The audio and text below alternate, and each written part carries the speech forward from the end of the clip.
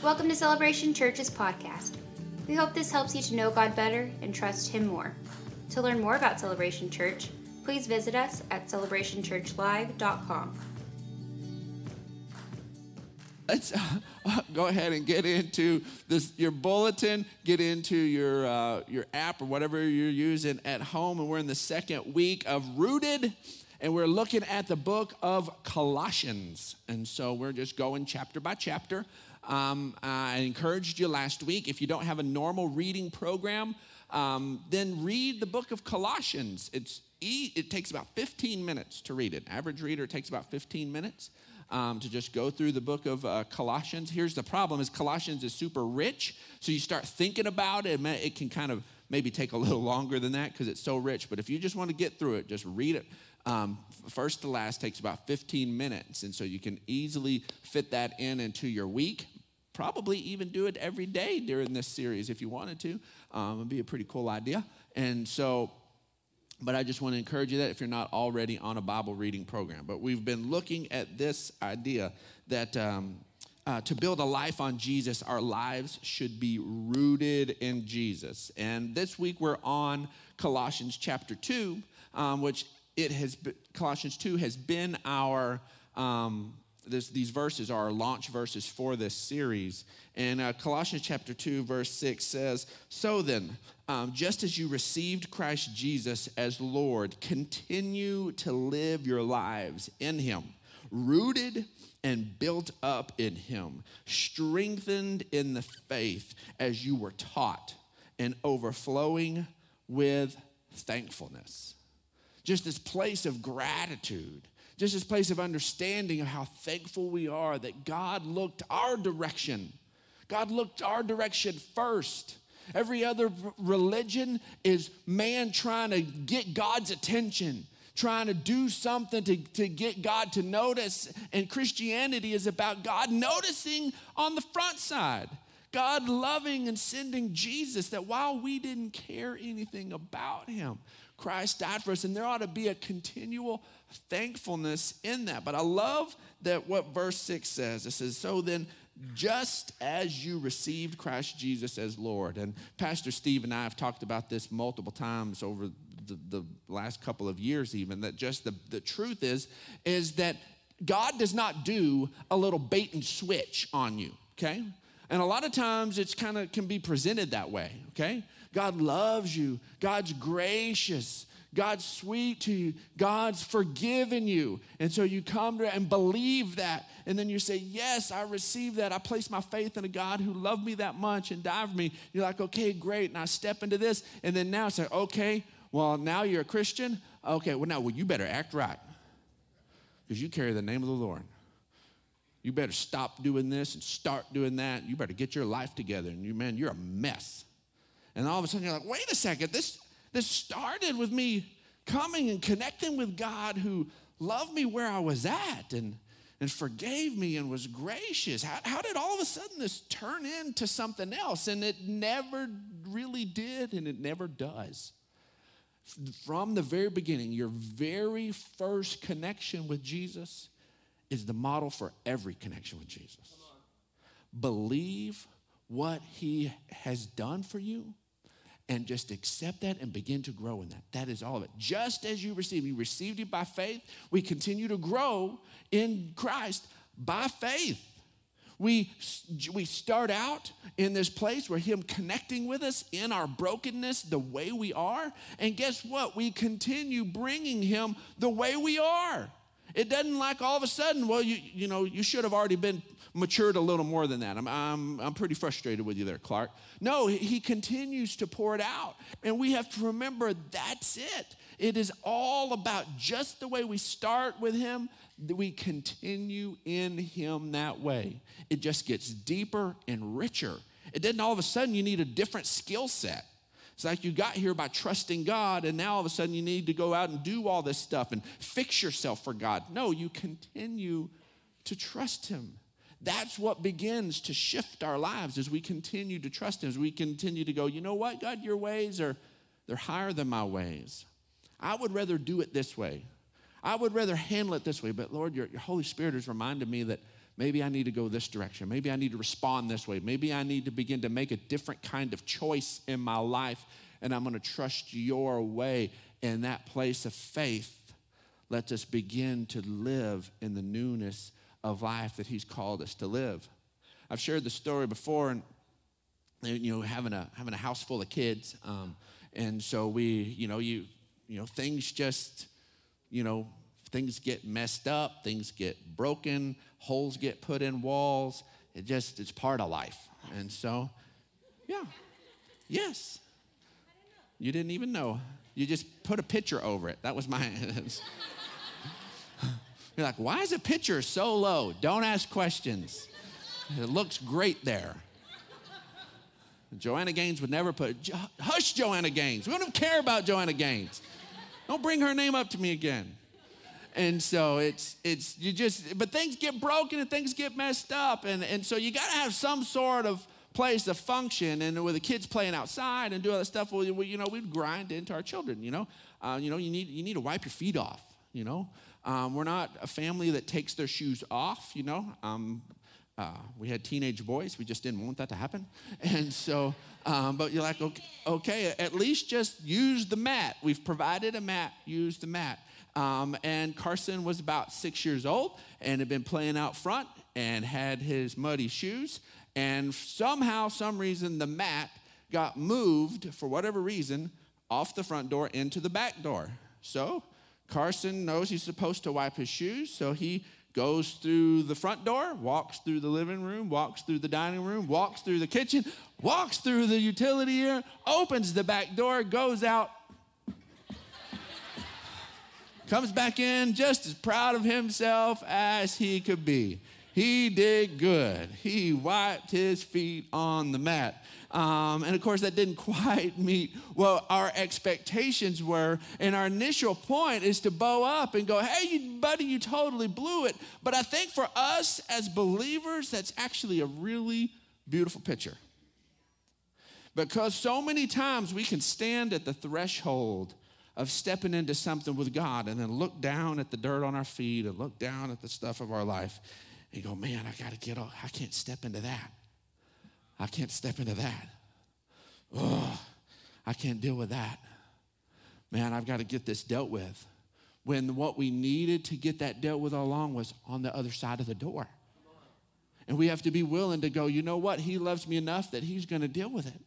See, that's why Jesus sat there and he washed his disciples' feet. And they bowed up against it like, no, you can't wash my feet.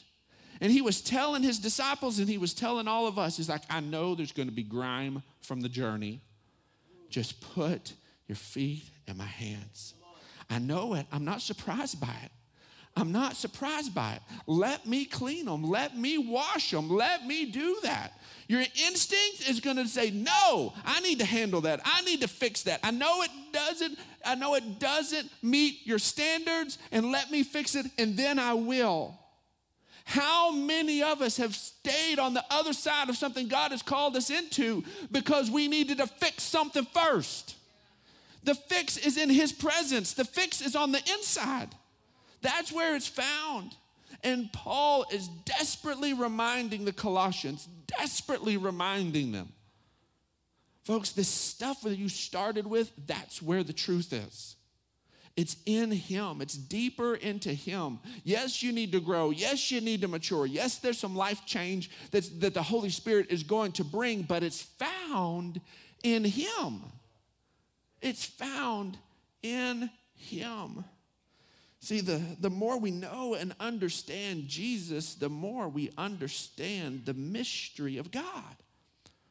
We go deeper and deeper into Jesus. Yes, there's a place where God is a mystery. And the best thing we have other than Jesus is metaphor, which is why the Old Testament is full of metaphors. In fact, the entire Jewish worship system were these beautiful metaphors.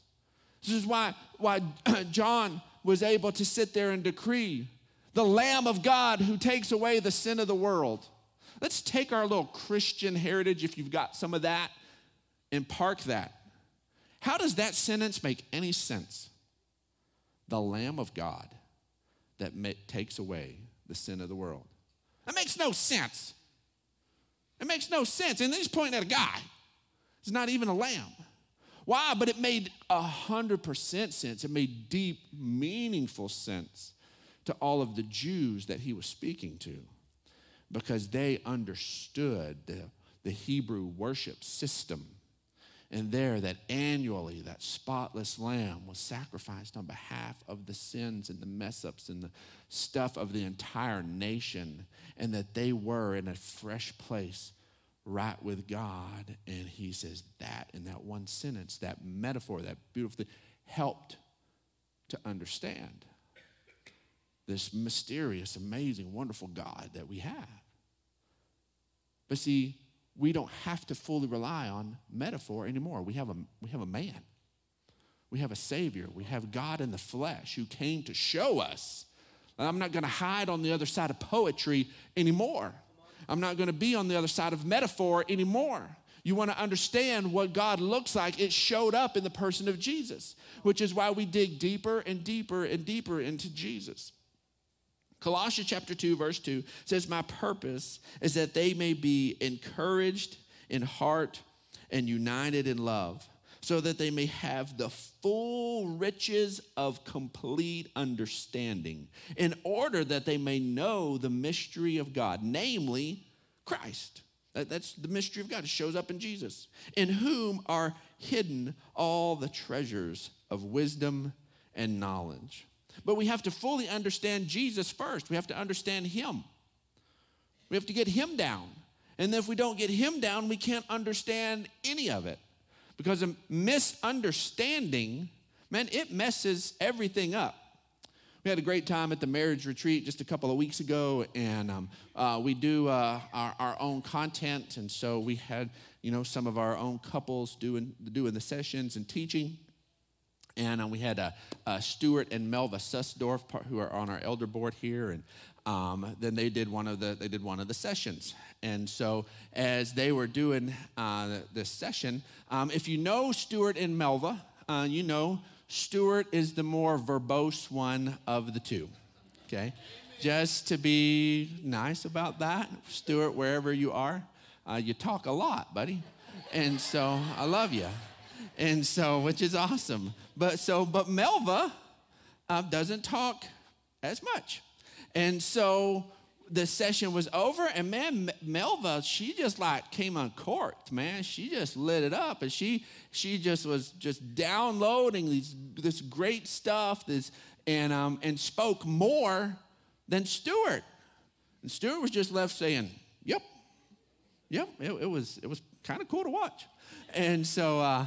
And so then afterwards, we were all had lunch, and we were connecting. And so I went over to Melva, and I told her, I said, Melva, you did an amazing job. Y'all just did such a great job. And she responds to me, and she says, I ran point on it. And I was like, man, you did. I said, you spoke over 50% of the time. I said, it was so good. And she's just sitting there smiling at me and being sweet Melva, and I'm like, yeah, awesome. And so then Stuart walks up, and he walks up to me, and I was like, man, I was just telling Melva, what a great job you did. And she's like, yeah, I told him I really rambled. Wait a second. My brain caught up. I thought she said she ran point. She said she rambled. My response to her saying she rambled was, yeah, you spoke over 50% of the time. And I was like, that was, oh my God, Mel, that was not what I heard you say. I heard you say you ran point, because she was the one that put it all into an outline. She was the one that put it all together. And Stuart does not put things in outlines. And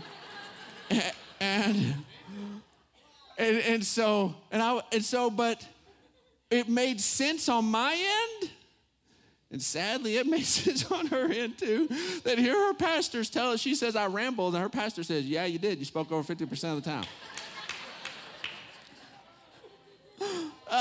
No! And had Stuart not walked up, that would have been the end of it. I would have been convinced. I was just encouraging, and I was like, let her know how much it meant. And she was like, Stuart, we're finding a new church. That guy's a jerk. And so, but it was a simple misunderstanding, but it was the interactions fit perfectly. Nothing I said made her know I didn't understand her, and man, I had no idea I didn't understand. And there's so many times that then if we don't get Jesus right, if we don't get that right, then all of our interpretations of who God is end up wrong, and we feel like we've got it. We feel like we've got it. And God's on the other side going, that is not right at all. That is not it. It is about what I did in my son, not what you do for my son. It is about what I did in him. You receive it, you grow in it, and then guess what? The doing takes place all by itself. He begins to grow, begins to change, you begin to morph, you begin to become who he meant for you to be all along as you grow in who he is. 2 Peter 1:3 says, his divine power has given us everything we need for life and godliness. Does it sound like there's anything we've been shorted on? Everything we need for life and godliness. No, we've been given it all. You already have it. You already have it. It's not something we're having to pray down from heaven, God, to do some new special thing. No, it's already been given. Here is the thing. It's through our knowledge of him who called us by his own glory and goodness. It's through our knowledge of him and his glory and his goodness. That is it. That is where everything we need exists, is in our knowledge of who he is. Colossians chapter 2, verse 16 says, therefore do not let anyone judge you by what you eat or drink or regard to religious festival, new moon celebration, or a Sabbath day. These are a shadow of things that were to come. The reality, however, is found in Christ. These were metaphors. These were things that showed us what was going to come. They were shadows of what were going to come. The reality is found in Christ. Now, this don't let anybody judge you is not this thing of don't you judge me. No, it is don't embrace their judgment. Don't embrace it. Sometimes in resisting somebody who is judging you, you still have embraced it. You still got wrapped up in it. He's like, no, just slough it off.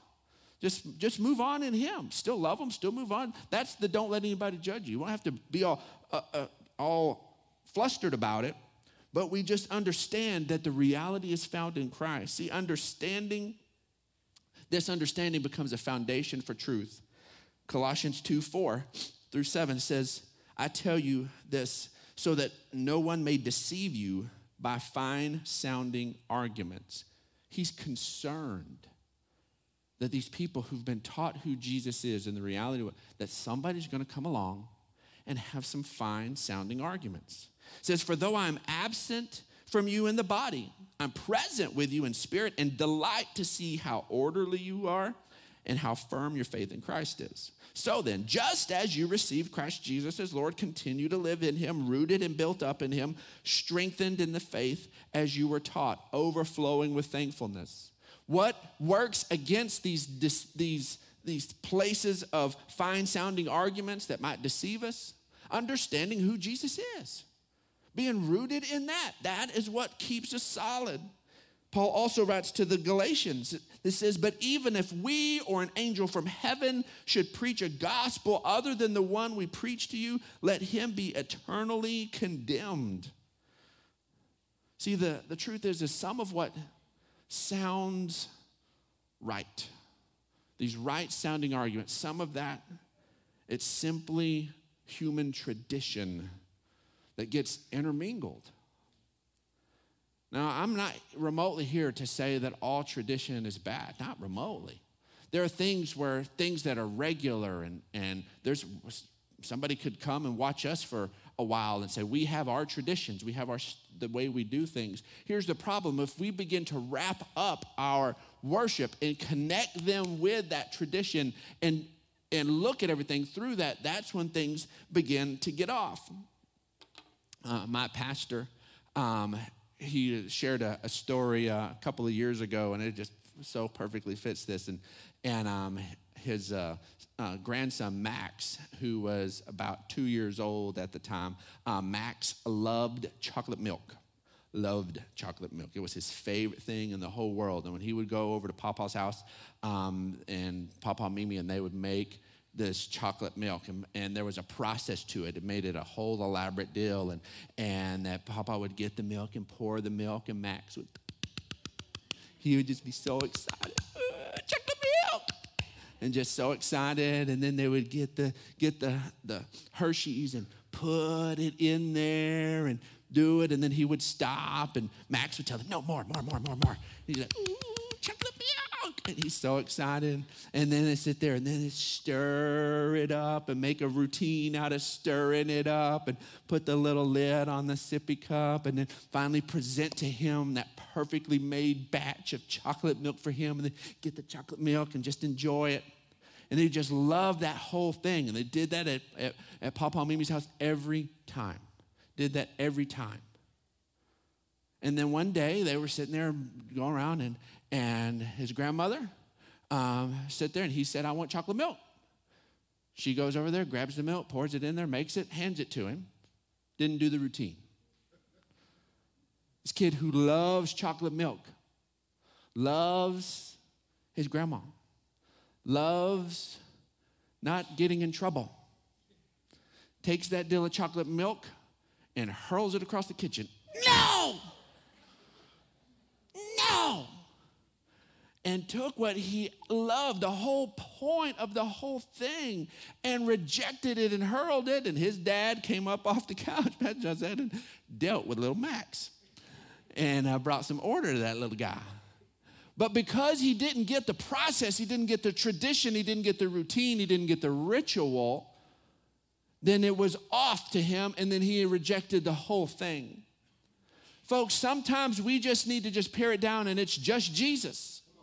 It's just Jesus. Whether we get to sing our favorite song, it's just Jesus. Whether we get to do it in the style that we like it, it's just Jesus. Whether we get to hear our favorite communicator, our favorite preacher, or we get to read from our preferred translation, or we get to do the processes, it's just Jesus. Please, please, please, Lord, let us never find ourselves discarding Jesus for the sake of human tradition. Let us never do it. And it was a risk with the Colossians, and it was been a risk ever since then. And folks, let us not deceive ourselves. It is a risk for you and me. It's a risk for all of us to get wrapped up in the traditions and feel like we've done the traditions and we've done the things and we've done the ritual stuff, and therefore we're on board, and we've missed it, and we've ended up going through the motions, and we end up with an empty cup. We did all the stuff, all the process, and what it was all about was never there. We need to make sure we stay. It's just about Jesus. There's nothing wrong with those things, our preferences, but they're preferences. It has to stay focused on Jesus. We are drawn back into human tradition when we quit pursuing Jesus.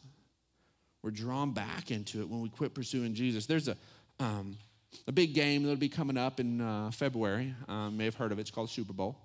So I don't know that anybody's really going to care this year or not. So, but it will be played. It will happen.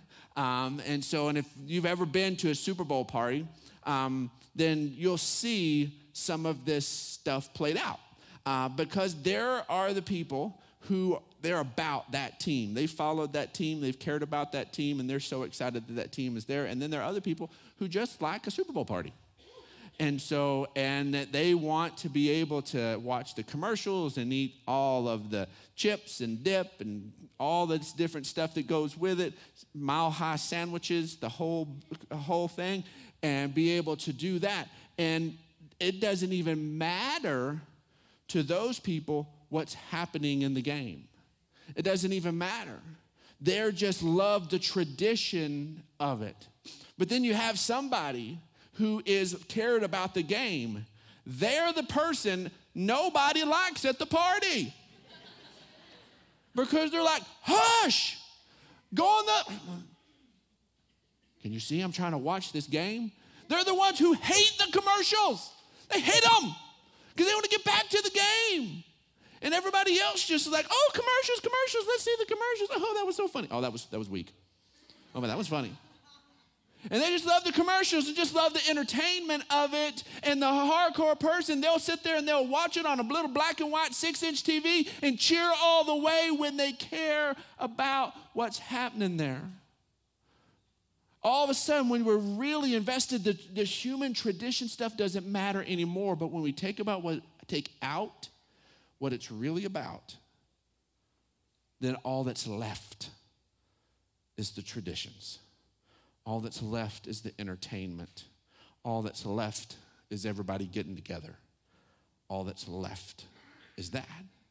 And Paul wants the Colossians to always, every time they connect, for it to be about Jesus. Stay focused on Jesus. Stay dialed in to Jesus. Colossians 2:9 says, for in Christ, all the fullness of the deity lives in bodily form, and you have been given fullness in Christ. In Christ is the fullness, and you've been given fullness. You and I have been given fullness in him, who is the head over every power and authority. Then verse 13 says, and when you were dead in your sins and in the uncircumcision of your sinful nature, God made you alive with Christ. He's again coming back to the simplicity of how we started this, how we began in Christ. He forgave us all of our sins, having canceled the written code with its regulations that was against us, that stood opposed to us. He took it, nailed it to the cross, and having disarmed the powers and authorities, he made a public spectacle of them, triumphing over them by the cross. He can come back to the simplicity of the gospel. Jesus was winning everything.